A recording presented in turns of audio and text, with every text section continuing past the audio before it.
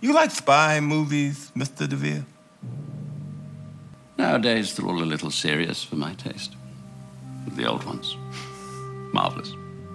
Give me a far-fetched theatrical plot any day. The old Bond movies. Oh, man.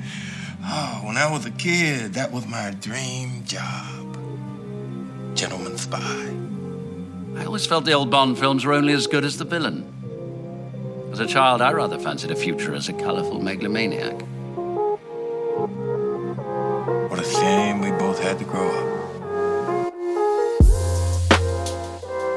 That was super spy Harry Hart, played by Colin Firth, and arch-villain Valentine, played by Samuel L. Jackson, sharing their love of 007 in the truly terrible Kingsman: The Secret Service. And we'll be reviewing a Kingsman movie later this year. Are we really? Yeah, it'll be fun. Anyway, this week we finally get to review the original super spy, James Bond, in his latest adventure, No Time to Die. We don't know what we're doing, we're just talking about films, and films are better than people. I'm Sam. And I'm Lawrence. You know what this is like?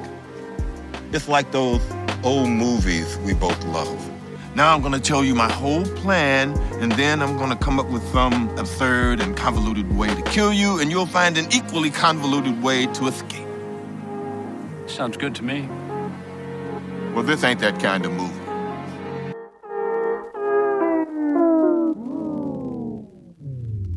So, this week we watched the new James Bond film, No Time to Die, and Sam's going to tell you the plot.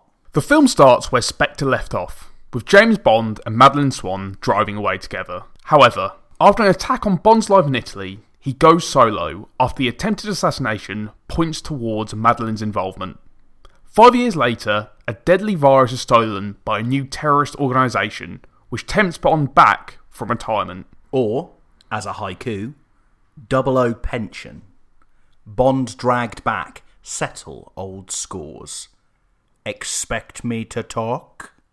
That was your Connery. That was my Connery, yeah. The trick is, I think, you can't go full Connery. If you're trying to go full Connery, then you end up a bit, expect me to talk? Or it sounds like I've got something in my throat or something. You got to go subtle, like, you expect me to talk? I mean, it's not the most difficult impression, isn't it? Yeah. He's getting more into Roger Moore there. All those feathers and he's still going to fly. Yeah. Do you, Brosnan? It's just a sound effect, isn't it? It's there it is. Yeah. He's so good at making pain noises, as Adam and Joe, radio show hosts, pointed out. That's the only bit of Brosnan I can really do. Even though I love him so, I can't really do his Bond. Can I hear your Connery, please? You can't, no. Please? No, you can't. I was thinking about what Daniel Craig's impression would be, though. Now this is his final film. Yeah. I wonder if people are gonna create an impression of him. But he's so hard. He's so solid, isn't he? He's so almost like straight faced, and it's really difficult to. He's get more an impression out of him. He's more of a charisma. He's more of a like a kind of. He's not really an accent or he's not very impressionable. He's just got this presence about him. I did see recently an interview of him where someone asked him to do a Sean Connery impression, and he just said, "No, I'm not going to do it." You know, game recognises game. I suppose so. Last chance to do a Connery impression before we go to a clip. No, let's just hear a clip from Daniel Craig. Here's a clip. Why would I betray you? We all have our secrets. We just didn't get to yours yet.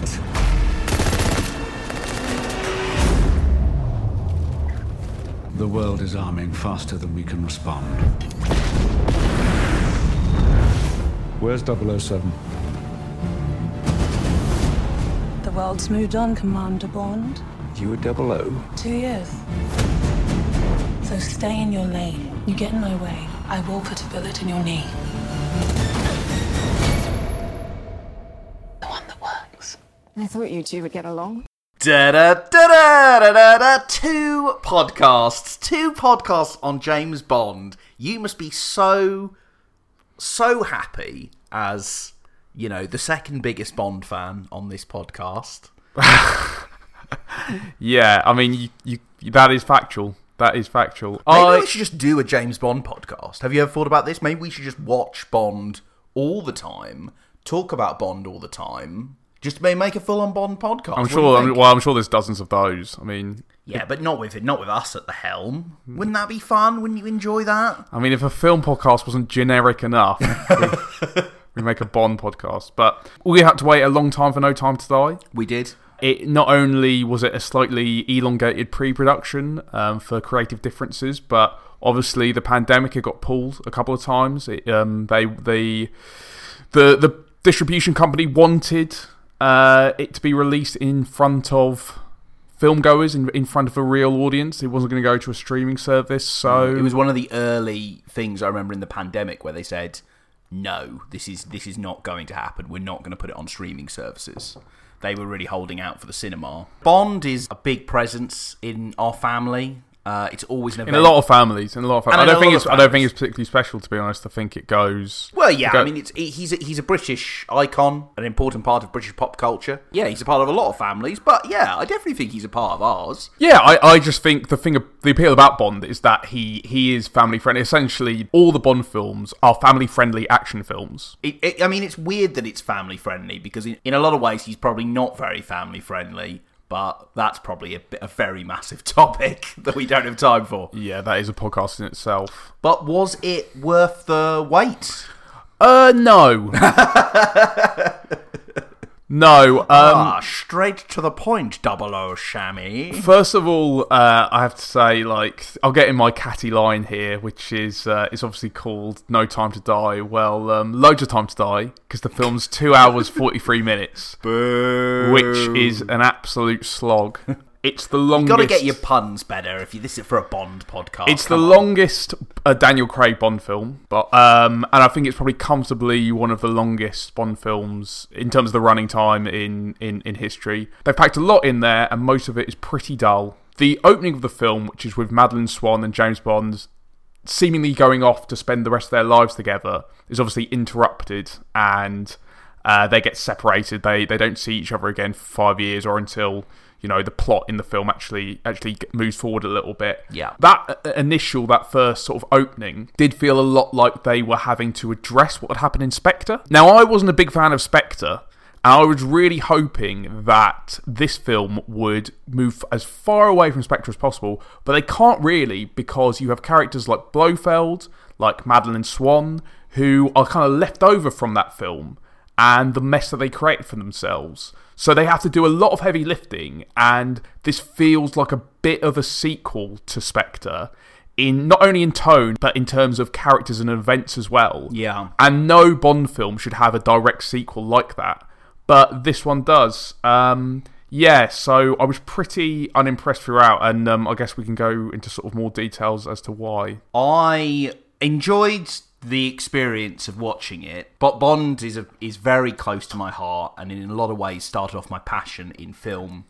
I only saw it yesterday, but honestly, the more time that passes, the more disappointed I kind of get with it. I think in a good light, it's a mixed bag, but at worst, it's kind of a messy, flabby ending to Craig's Bond as he crashes his Aston Martin into the finish line pole. I think in many ways, No Time to Die is everything that's right and everything that's wrong with Daniel Craig's time as Bond, and it's kind of interesting how that works. I think it has some good, but maybe not always great action sequences. I think actually it kind of forgets about the action at certain points and kind of fills it with other stuff, which is quite irritating. They kept up that thing in Spectre where they lose any sense of pace. They lose any sense of rhythm. It becomes way too slow, way too dull, particularly in the middle. And I feel like they forget about the action sequences, which is a shame, because I think the opening one is pretty good. I think in Italy, isn't it? Yeah. That you've got a kind of a fun assassination attempt, and then a kind of car sequence, which is really cool. It's very big and very dramatic. Even though a couple of times I could tell that they'd superimposed Daniel Craig's face onto a stuntman's face with CGI magic. But I didn't notice that, but yeah, that is kind of inevitable, I guess. Yeah, I suppose it is. He's not Tom Cruise, is he? He's not Tom Cruise. But yeah, I just wanted to pick up on what you said actually about the action. It really does. Like, it feels like you have to wait an eternity for another action scene. And I'm like, this is a James Bond film. Yeah. It should have, consistent action. Your sort of conventional James Bond film has 3 huge set pieces, one at the beginning, one in the middle, and one at the end. And then there are sort of intermittent action throughout. With this, the middle part of the film, there's no action at all. It's just all dialogue. Yeah. It's just like, it's two or three characters talking in rooms over and over and over again, and they just have to do so much exposition that it's just absolutely bizarre. I just don't know what's happened to this script that it just kind of, as you say, it loses all sense of pace and all sense of spectacle. It becomes this really overlong, really mopey film. It's like its attention is in all the wrong places, and that maybe is part of the negative side of Craig's run on this. The version of a spy that Bond is sort of half an investigator and half an assassin. And I understand that he does need to kind of often try and work out what the hell is going on, but it felt like they couldn't find an interesting way of doing that in No Time to Die, and that's really a shame, because then they draw those bits out so long. Because at the same time, they've got this idea that they really want to take Bond to places that he's never been before, and kind of pick him apart and analyse him in the context of these places, often being like, what are your parental issues? What happens if he wanted to be with someone forever, or possibly think about the future and the long-term plans? And it's like, and that is consistent from Casino Royale. That's what they've always done with Daniel Craig's Bond. They've made it more personal. They made it more personal. Yeah, that's basically it. They want to make it more personal. And I think that that's a mistake. When this podcast was originally a blog called Cell, a friend of mine wrote something for the blog where he said he didn't really know where Bond was going to go in the future with the way that Marvel was going in superhero films. Bond just doesn't fit into that normal framework. And there's something that makes me feel that in some ways they have tried to take Bond in a kind of a direction that they think audiences will respond to more, and that's by linking all the films together and having a progression and trying to put in some overarching story. This doesn't always work because there are just far too many creative teams and far too many different ideas over the 15 years that Craig has been Bond for this to ever really work. I mean, it's just ludicrous to suggest that all of everything was all leading up to this one point. It just doesn't fit. It just doesn't make sense in your head. And I think as well, I would even go as far to say is that the biggest problem with Craig's Bond is that in some ways I think they forget that what makes a Bond film a Bond film. I think it's really good to develop and progress a character, but you've always got to remember what makes it good. And also, I think what makes it different from other things. I think particularly Spectre and this, they forget that Bond as a character and the James Bond films aren't tied down by baggage, and that's a real strength. I think the films are rarely connected, and Bond kind of leaps from adventure to adventure. That's just the kind of life he lives. Like, that it means that the stories can be nimble, you can keep the key components, but you can change it with the times, or just try and reflect on the world where the film is made. And the Bond films always do that. And Bond can develop in the films. He certainly can. But you can't really make him develop from film to film. No, I think that's really difficult to do, and that's what they've tried to do with the Craig franchise. And in the end, I think this is, you reap what you sow, and what you get is this complete mess in No Time to Die of just loads of different references and touches to these previous films that people have probably forgotten about or lost, or these characters that kind of come back, and you think this is... You've basically sacrificed doing a interesting new film for the sake of trying to have to go back and, finish all the sentences of previous films. Or create some kind of legacy, or some kind of turn this into a proper saga for Bond. And that's not what Bond is. The thing is that Bond is already interesting, and he has loads of interesting components to him, and you can pick those apart. My favourite Bond film, GoldenEye, huge chunks of it, the things that make it good, is that it's a critique of Bond, and and it throws a lot of challenges at who he is. The thing is as well, is some of this stuff would be okay if he was going places that other action heroes had never been before. But all the stuff that happens to Bond in No Time to Die, and we're trying not to spoil too much of it, but all the things that happen to him in No Time to Die, I've seen other action heroes go through this. I've seen this happen before. There's no twist. There's no development. There's very few lines or moments when they try and make Bond more personal that I haven't seen every other action hero go through a dozen times before. And I never needed to see Bond do this. It doesn't really bring anything to Bond and doesn't really, for me, take him into in an interesting direction or a really satisfying one. So that's it for the character development stuff. That stuff just never really worked for me. I don't think it ever really landed. Yeah, I'm surprised about how much dialogue they've put into the film, and even maybe a lot of characters. I mean, obviously there's been a lot made about Lashana Lynch playing Nomi as the new 007 after Bond retires, and she's good. She's fine in it. And then as well, you've kind of got like other characters that come in, like Ana de Armas plays Paloma, who's a CIA operative in Cuba as well. So that's like these are sort of good characters, but they still probably just don't add enough to the film for me. Those type of, I mean, you can't even really call them Bond girls, right? Because, you know, obviously when you say Bond girl, it comes up with all these negative connotations. And these are actually sort of really good and exciting and fresh characters. Well, actually, I would say that actually Nomi and Paloma are two of the things that represent some of the strongest elements of Daniel Craig's run on it. Paloma is a Bond girl, I'd say. She's played by Ana de Armas. She's not in the film for very long, but when she is, she does actually have like a personality. She's a bit naive, maybe even like a little bit ditzy, but she's also a pro and a really good killer. But she's still really sexy. It's just like her and Bond never really like consummate their kind of flirtation. But that means that she doesn't fall into the pitfalls, problematic elements of other Bond girls have, like just being completely disposable or just sexually objectified and that being their only thing about them. She's not a perfect character study, but I think she's a good example of keeping in the fire or taking away the smoke. It really does feel like that's a good place to take a Bond girl, you know, to keep all the elements about them that make them good. You don't have to make people in the audience feel uncomfortable in today's day and age, and I think that's what Paloma does. I think Nomi was really good. I think she is a bit of a direct challenge to the old school of Bond, and I like that. I think they, you know, making her making the new 007 black and female, I think is a direct challenge to, and saying like we can do something like this. But they find a good way of like matching her against Bond. They make them rivals and then allies, and I think that worked really, really well.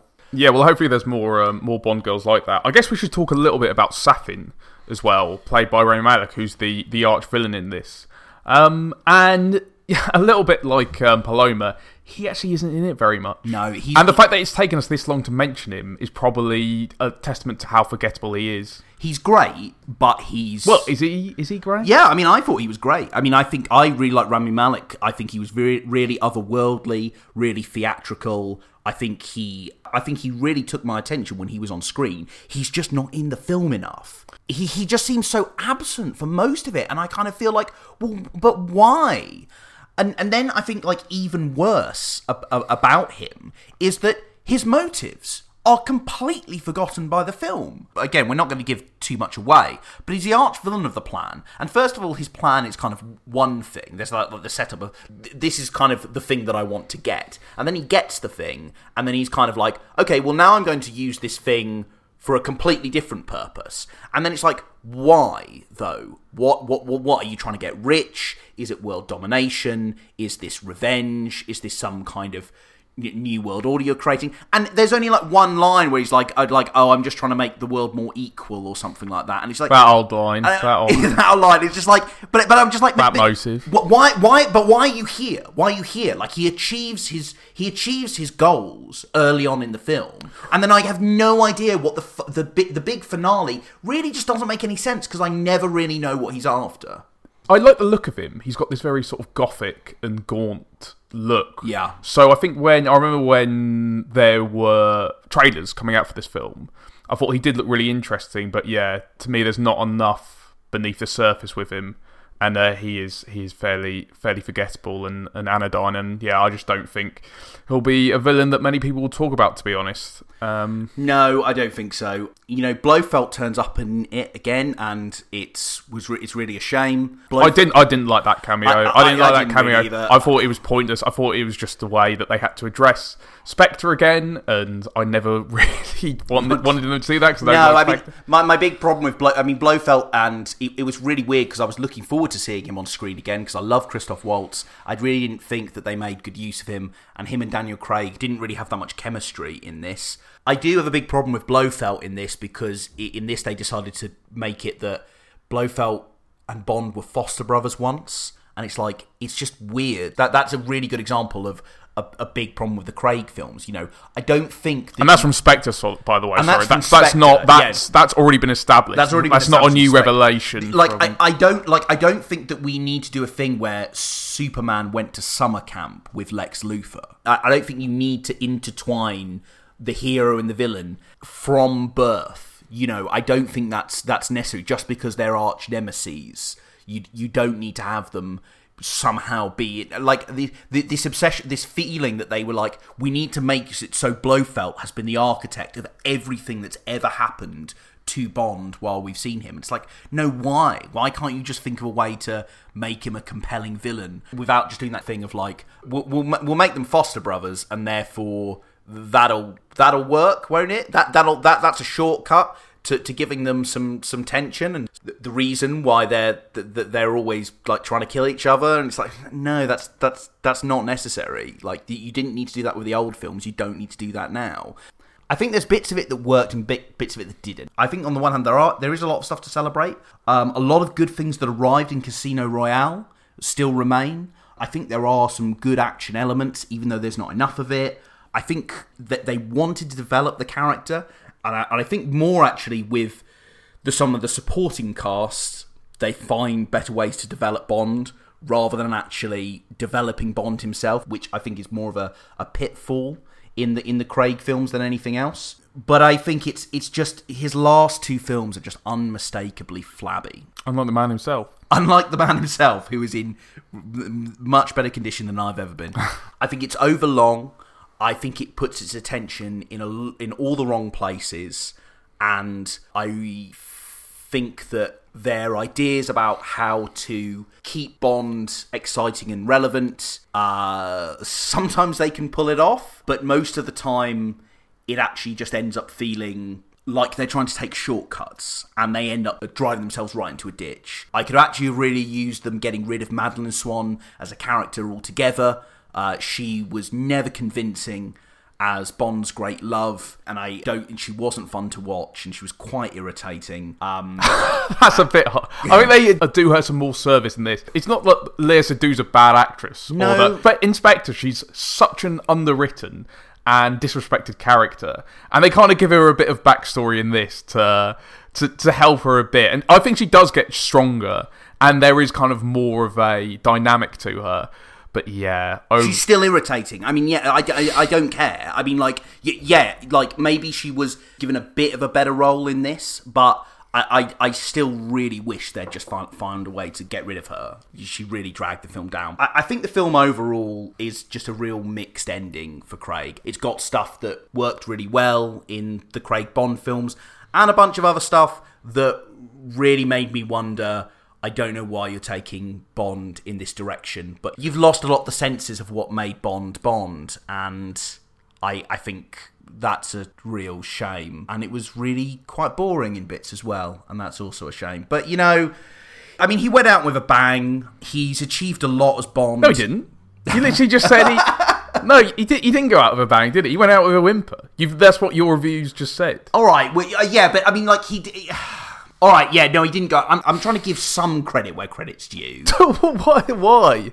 Well, I don't know. It's because you like Daniel Craig. I do like Daniel Craig. Look, because I like Daniel Craig because I think Daniel Craig's done a lot of really good stuff for the Bond films. In fact, he's made some of my favourite Bond films. I think Casino Royale and Skyfall are wonderful. I think they're really, really brilliant. And yeah, all right, yeah, this, I didn't like this, okay? I feel like in those two films, Daniel Craig and the whole team made something really, really good and made wonderful Bond films that will really stand the test of time. And I guess I just feel a little bit guilty, folding my arms at his curtain call. I feel a bit crappy doing that because I think he was a really cool Bond. I think he was ruthless and cold-blooded, but also like really sexy and cool, and he could deliver a good quip.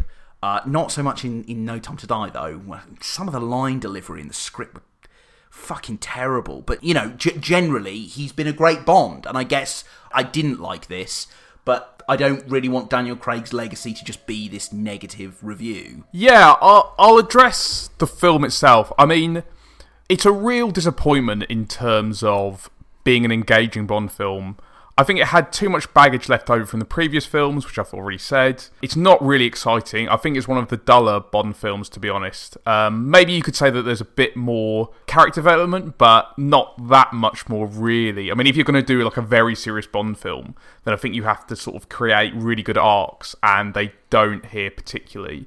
There are certain action scenes which I did think work well. Like there's a fight on a staircase kind of towards the end, which is done in one shot for a long time, which looks really, really good.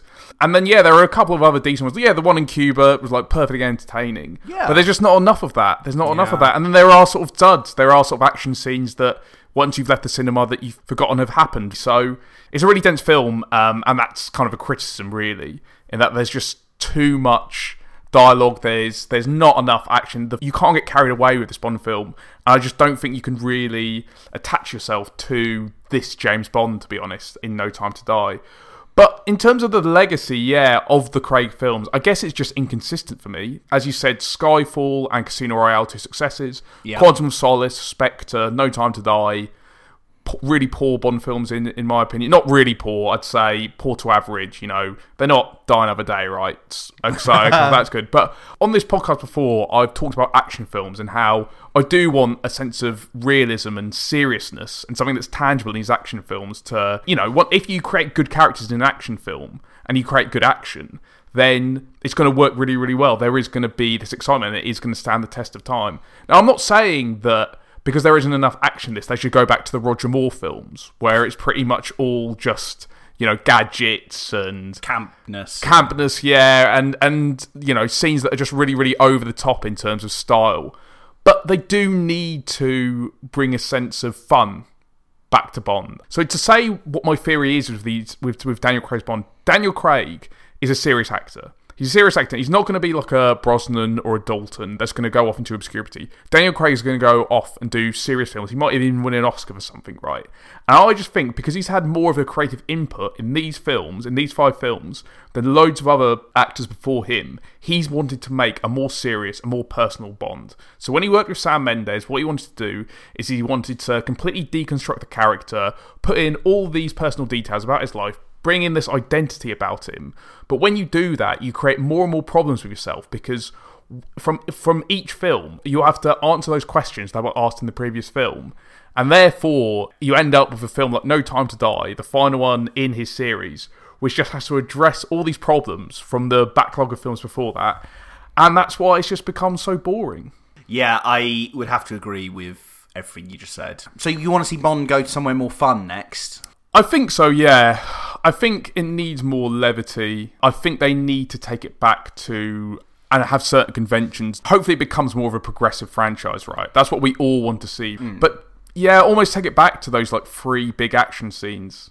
Take it back to a sense of spectacle. I don't think we need to have another Bond film that feels more like theatre than it does cinema. I'd really like to see them consider making Bond more fluid. I think this idea that you need audiences will only give a shit if you link all the films together and create this overarching thing is just wrong. Because I think that the strongest films in the Craig series are Casino Royale and Skyfall, and neither of them are sequels to anything. Whereas the weaker ones, Quantum of Solace, trying to be a sequel to Casino Royale, it was rubbish. and Spectre and No Time to Die that try and link all of them together and try and make it all of a big thing. It just doesn't work. So I'd like to see them try and concentrate on one film at a time and get some solo adventures. Think about the frills and the spills and the spectacle of it, the thrill of it. I would like to see it reflect Britain more. I think it's a big part of our British culture, and now we're accepting that Britain's more diverse than ever. I think the next Bond should be non-white, because I think that's better representation of where our country's at. But if they could just take out the sluggishness of Daniel Craig's Bond, I think we'll be in a lot better place. I could be speaking to my own reflection. Only your skills die with your body. Mine will survive long after I'm gone. History isn't kind to men who play God.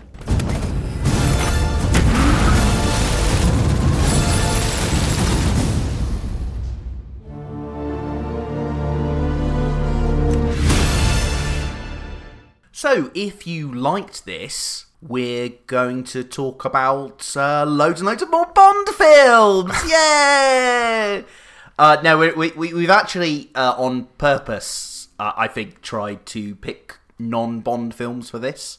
But I think if you like this, you should go and watch The Dark Knight Rises, which is the final film in the Dark Knight trilogy directed by Christopher Nolan. It's a Batman film. Batman has retired, similar to Bond, and he is living a solitary life in Wayne Manor, but then out of the woodwork comes something from his past to disturb the otherwise peaceful Gotham City, forcing Batman out of retirement into one final battle. I won't bury you. I've buried enough members of the Wayne family.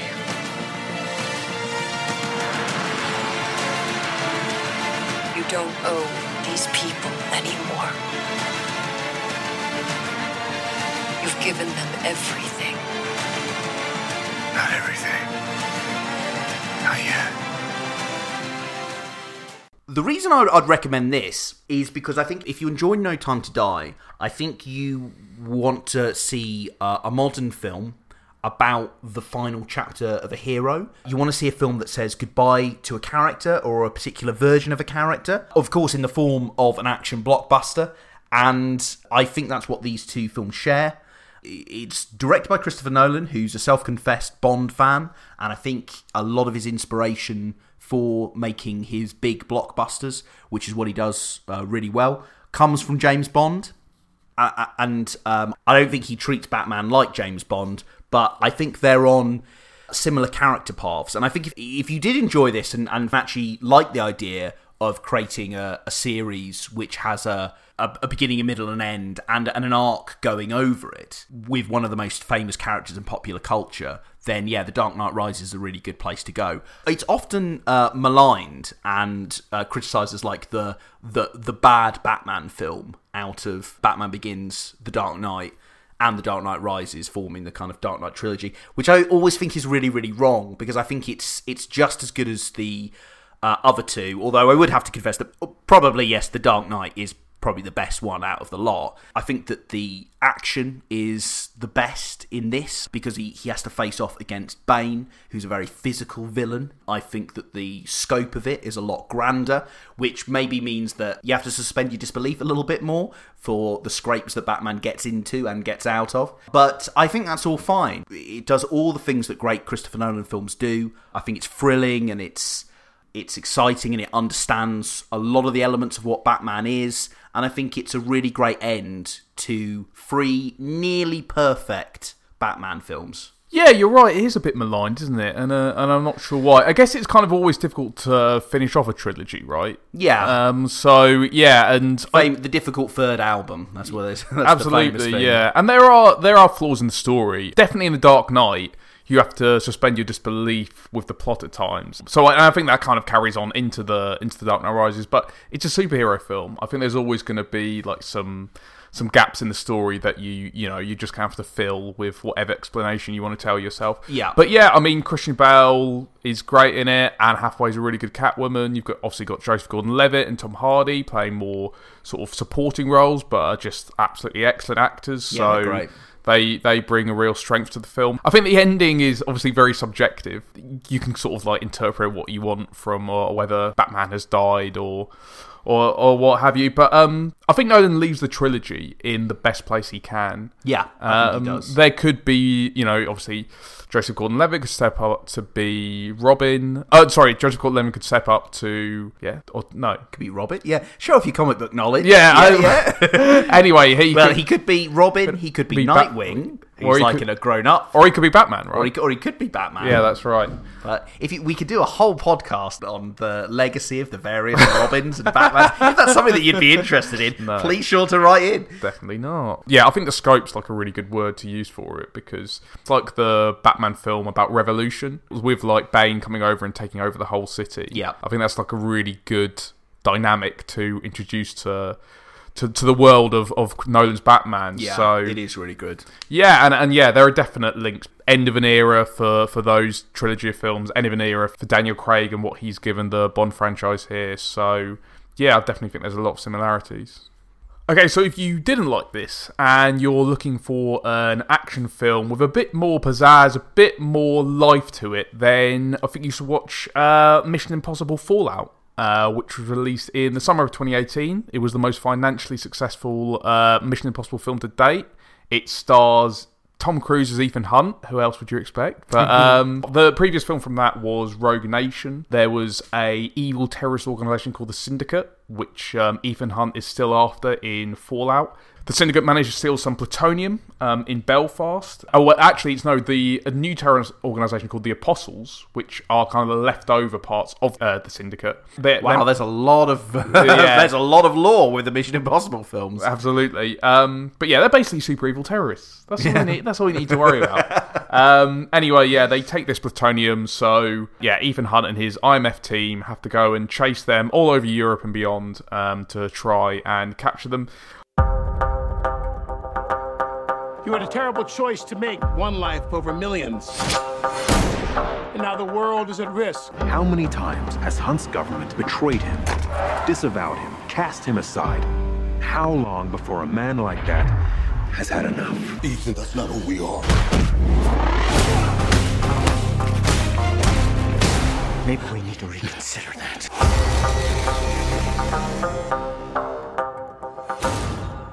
There are a couple of really good action scenes in Paris where Ethan Hunt has to team up with a CIA operative by the name of August Walker, who's played by Henry Cavill, who comes in and just produces like a really good and muscular performance next to Tom Cruise. I think at one point... Certainly muscular. Shoulders that could hold a... Oh, shit. Are you trying to come up with a good metaphor? This better be good. No. Shoulders that could pry a bank vault open. No, that's not working. Moving on. God damn it. Henry... He's got great shoulders. He's got great shoulders. He's got great shoulders and a great moustache as well. That's what we're trying to say. But yeah, they call him... I think, if you can remember the right line, it's August Walker's like a hammer and Ethan Hunt is like a scalpel. Is that what they say? Yeah, they do. Yeah, they do. They say that, yeah. Which is just great symbolism for the both of them. Yeah. But anyway, they team up in Paris. They have to try and steal back the plutonium, but also at the same time, they have to stop Solomon Lane, played by Sean Harris, escaping as well, because he was the head of the Syndicate, and the Apostles are now trying to capture him back. We then move to London, where there's a bit of double crossing. And finally to the mountains of Kashmir, where we get a final big action sequence. And I think the reason why it differs from No Time to Die is that it's actually watchable. No. Just in terms of that, there's so much good spectacle. I just don't think there's enough good spectacle in No Time to Die. There are a set of excellent action scenes, including a fight in a nightclub toilet in Paris, the heist and the motorcycle chase in Paris, the foot chase in London, which is really great, which is famously where Tom Cruise broke his ankle and they had to stop filming for about a month or two. And then finally the helicopter action scene in the mountains of Kashmir. It looks absolutely amazing and beautiful. To be honest, I think that final fight in Fallout is stronger than any action scene in in any Daniel Craig Bond film.